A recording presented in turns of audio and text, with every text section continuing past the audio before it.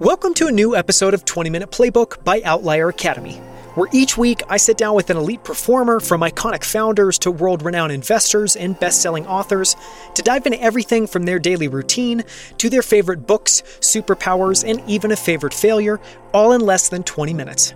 I'm Daniel Scrivner, and on the show today, I sit down with Mercedes Bent, who's a partner at the venture capital firm Lightspeed, where she focuses on consumer and fintech investing and co-leads Lightspeed's LATAM and Scout programs. Before joining Lightspeed, Mercedes was a GM at General Assembly, and she holds both an MBA and Master's in Education from Stanford.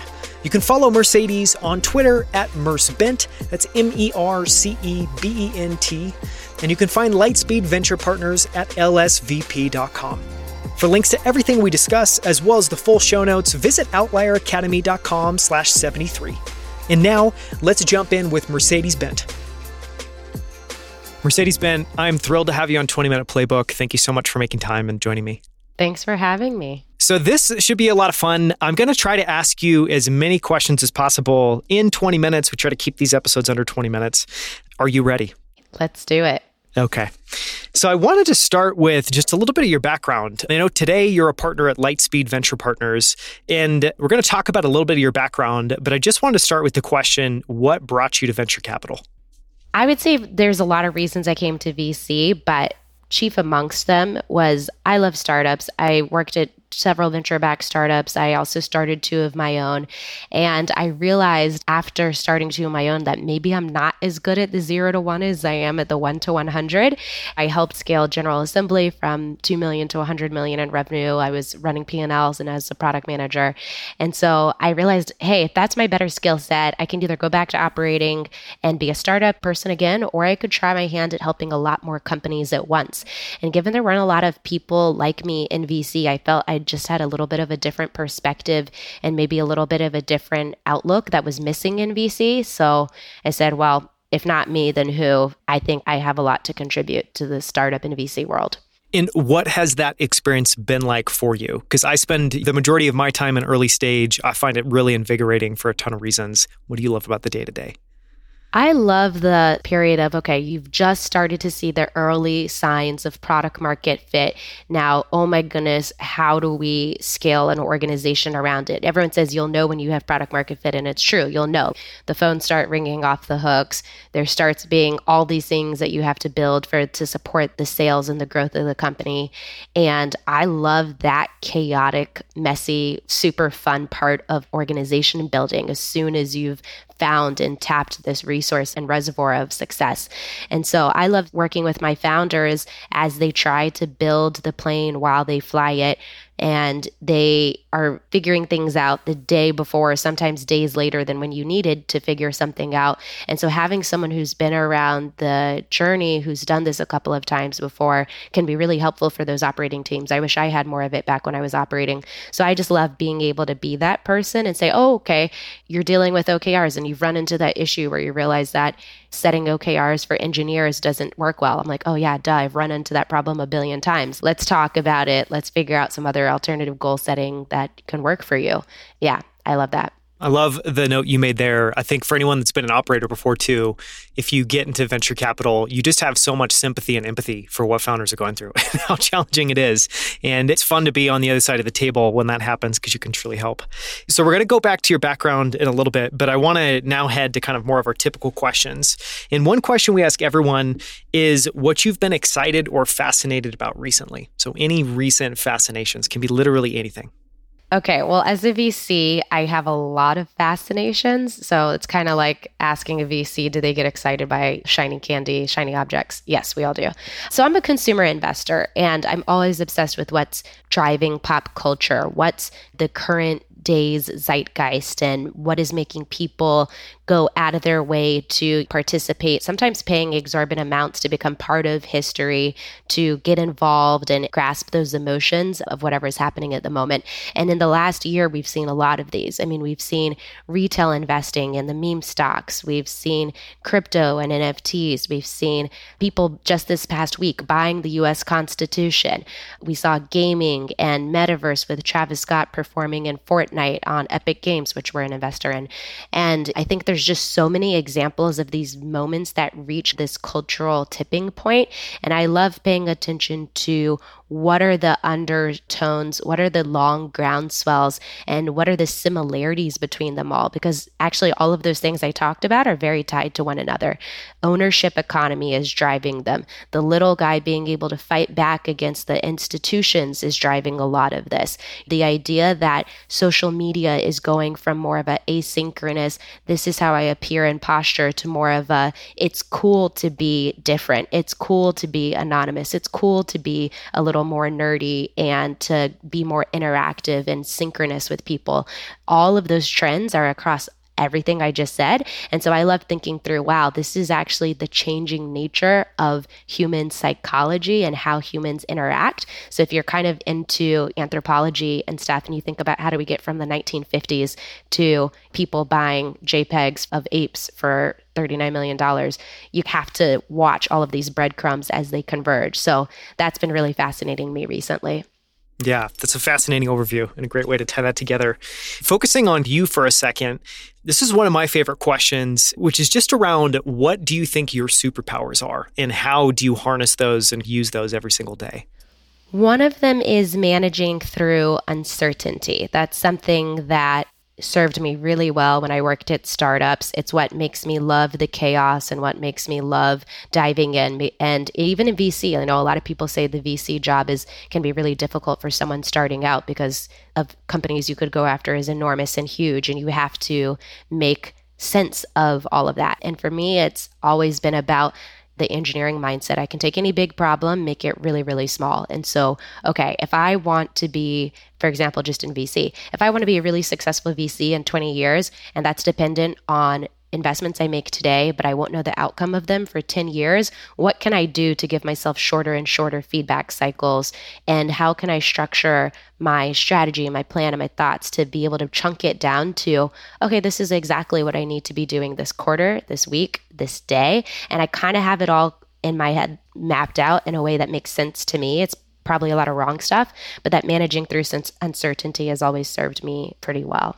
Yeah, that's fascinating. And no one has brought that up yet. And even just hearing you talk through that, it makes complete sense. And it does seem like a superpower, especially in a chaotic, ever-changing environment like venture capital.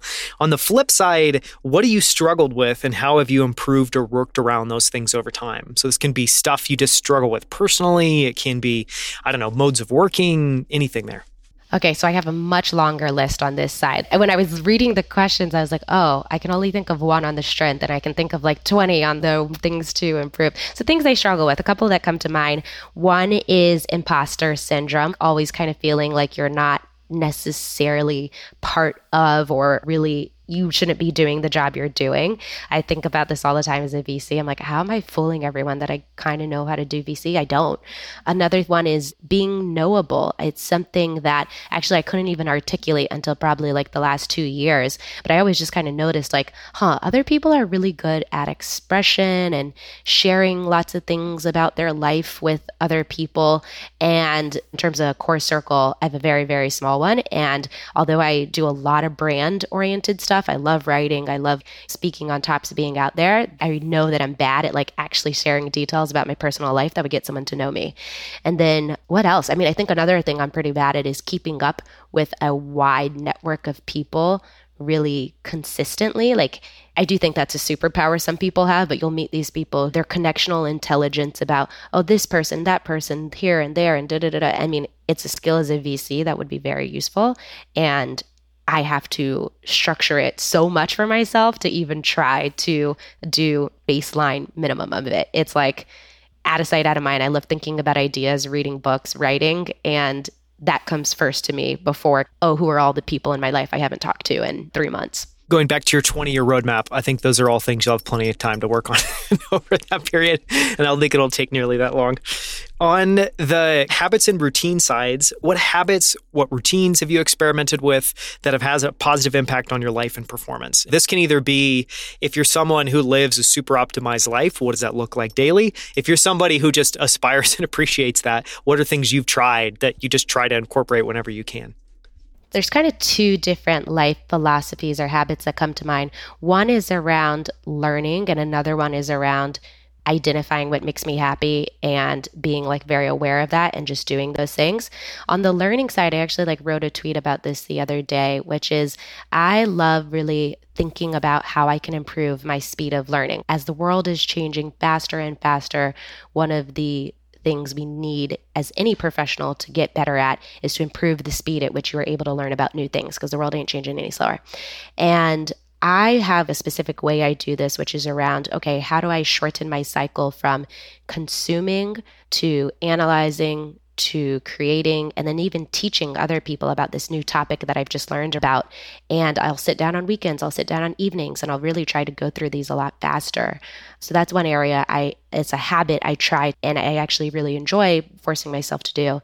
And then on the other side, in terms of identifying what makes you happy, there's this little framework I had found maybe 5 years ago around identifying objects, people, places, and activities that make you happy. And I write them down.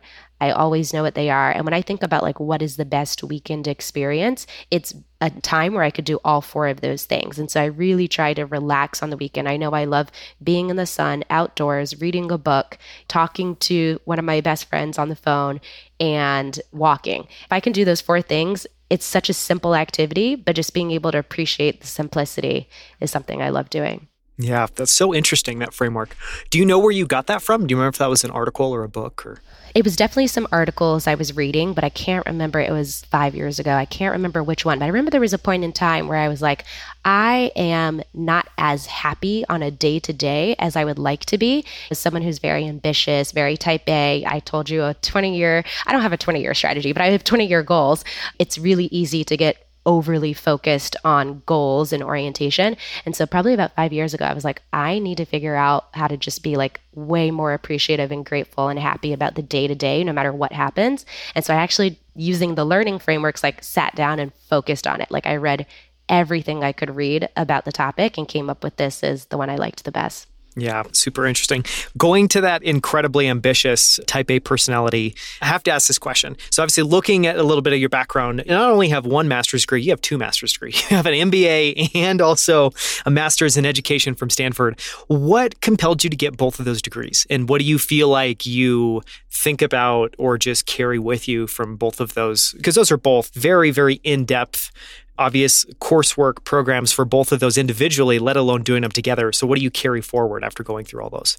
I did both of those. The business side was because I realized early in my career I was probably going to be a generalist.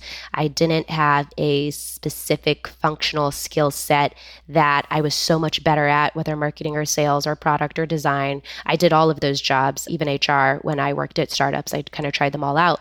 And I realized I just liked all of them. And I like strategy and I like managing the full P&L experience. And so, okay, if you're going to be a generalist, you should probably study general business principles, and an MBA really is a generalist skill set. So I went to Stanford GSB, and one of the top things I got out of that, though, was in addition to a couple of tactical skill sets, I didn't know how to do financial modeling when I went in. The bigger thing I got is Stanford really teaches how to be a vulnerable leader. They have these classes called Touchy-Feely, and, well, it has a more formal name, but that's what everyone calls it. And they have these classes that really teach you about what is your authentic leadership style? How do you align your internal perception and outward perception and make sure that's as strong as possible? So that was one of the best things I took away from there. Coming out of Stanford, I felt like my purpose was so clear and crystal and made it super easy to execute on once I got to VC. And that came from that vulnerable and purposeful leadership. And then on the Masters of Education side, why I wanted to do that one is I've always believed education is the great equalizer.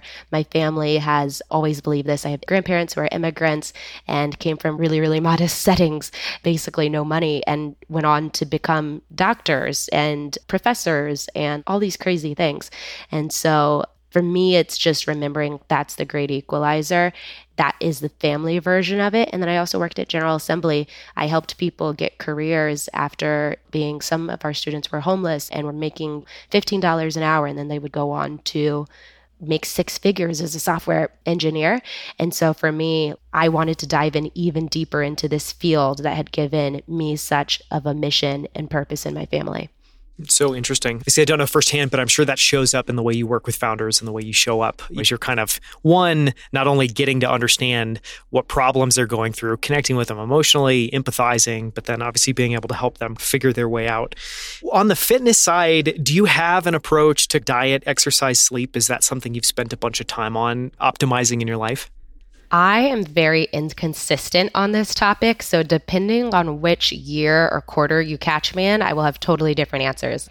Growing up, I was super hardcore about fitness and exercise. I played soccer. I ran track. In college, I ran half marathons. And then in 2011, I ran a half marathon that I didn't train for. And I haven't run more than a mile since. It's been 10 years. So some people know me as a super intense fitness person. Other people know me as like the lazy girl who never goes to the gym. And right now, the current line of thinking is like, having a portfolio of lots of different fitness activities and switching them up. So I have dance classes, I have Peloton and biking rides, I have this suit, EMS suit that like does pulses in my muscles. I do walking, I do a bunch of weightlifting and squats now. But if you ask someone who knew me a year ago, they would say I did nothing because that is what I did a year ago. It'd be like, no, she literally does nothing. She just eats. I don't know. That was true a year ago. It's so interesting. Who makes that suit? I don't know if I've come across that. Oh, yeah. There's this company called Catalyst with a K. It's one of the newer suits that's been coming to the US, and I just got to start trying it out. And it's a really cool device. That's amazing. We'll find that link to it in the show notes. So typically we'd ask a question just super broad around books, posts, newsletters, podcasts, things you enjoy. I'm going to tailor that a little bit more for you, but you can take this question anywhere you want. As somebody that is working with, obviously you're working with a lot of your peers that are investors. You're also working hands-on with a lot of entrepreneurs. Do you find that there are books or resources or people that you point founders to over and over and over again, or that you just give away? So I used to work at Goldman, and I went crazy trying to get into the startup world, like reading every single startup book out there. Funny enough, I don't tend to recommend any books these days. I tend to recommend resources in areas they can find information. And so a little more teach a man a fish versus giving them the fish. I'll say like, okay, you probably want to set up a learning portfolio where you have a peer group of founders who are 12 to 18 months ahead of you, who have already gone through the challenges you're going through. And you also want to have that group 12 to 18 months behind you. So the ones ahead of you, you can learn from them. You can figure out what's around the corner. And the ones behind you, you can teach it, because teaching is one of the highest forms of cementing knowledge. I'll tell them to go on VC Twitter, startup Twitter, fintech Twitter, whatever variation they're in. The long story short, I basically just recommend them to go to blogs, and that's mostly it. I love that framework, though. That framework is one I haven't heard anybody give that specific advice. And I love just the note of, obviously, by teaching, one, you're saying pass it on. If you're learning from other people, make sure that you're teaching others. But also, I love the purpose, which is, yes, you're passing it on, you're passing it forward, but you're also cementing that learning for yourself. I think that's super interesting. On the software and tool side, you seem like somebody that spends some time here. I don't imagine that you've lived your life in 20 different apps. So on the software and tool side, is there any software that you love, that you use daily? And this is stuff for managing work, task time, or any physical tools that you love and rely on. Anything there? I don't know. I don't use any ones that are not traditional. I use Gmail. I use Notes on Apple. Those are probably my two biggest tools by far. I use a lot of different communication channels to get in touch with different people, whether it's Discord or Telegram, or obviously iMessage, WhatsApp. I invest in LATAM. So when I'm speaking to my LATAM founders, I've invested in companies like Flink and Story there. I will reach out to them on WhatsApp. And if I'm talking to my more gaming, NFT, crypto people, like we invested in a company called Haku, or I invested in a company called Fan Controlled Football, I'll reach out to them on Telegram. There's certain platforms that are better for certain people. So that's how I end up thinking about divvying up my tools. But I don't really keep anything that's beyond Notes or email. That's like a management tool. Do you write out a task list on paper at all? Or do you live basically purely just in Notes and an email? Pretty much just in Notes. Yeah, it syncs between my phone and my computer, and that's the number one feature I could ask for. Totally. That way you can be responding to emails 24/7 as fast as possible. I do email at midnight and 6 a.m. all the time. Same here.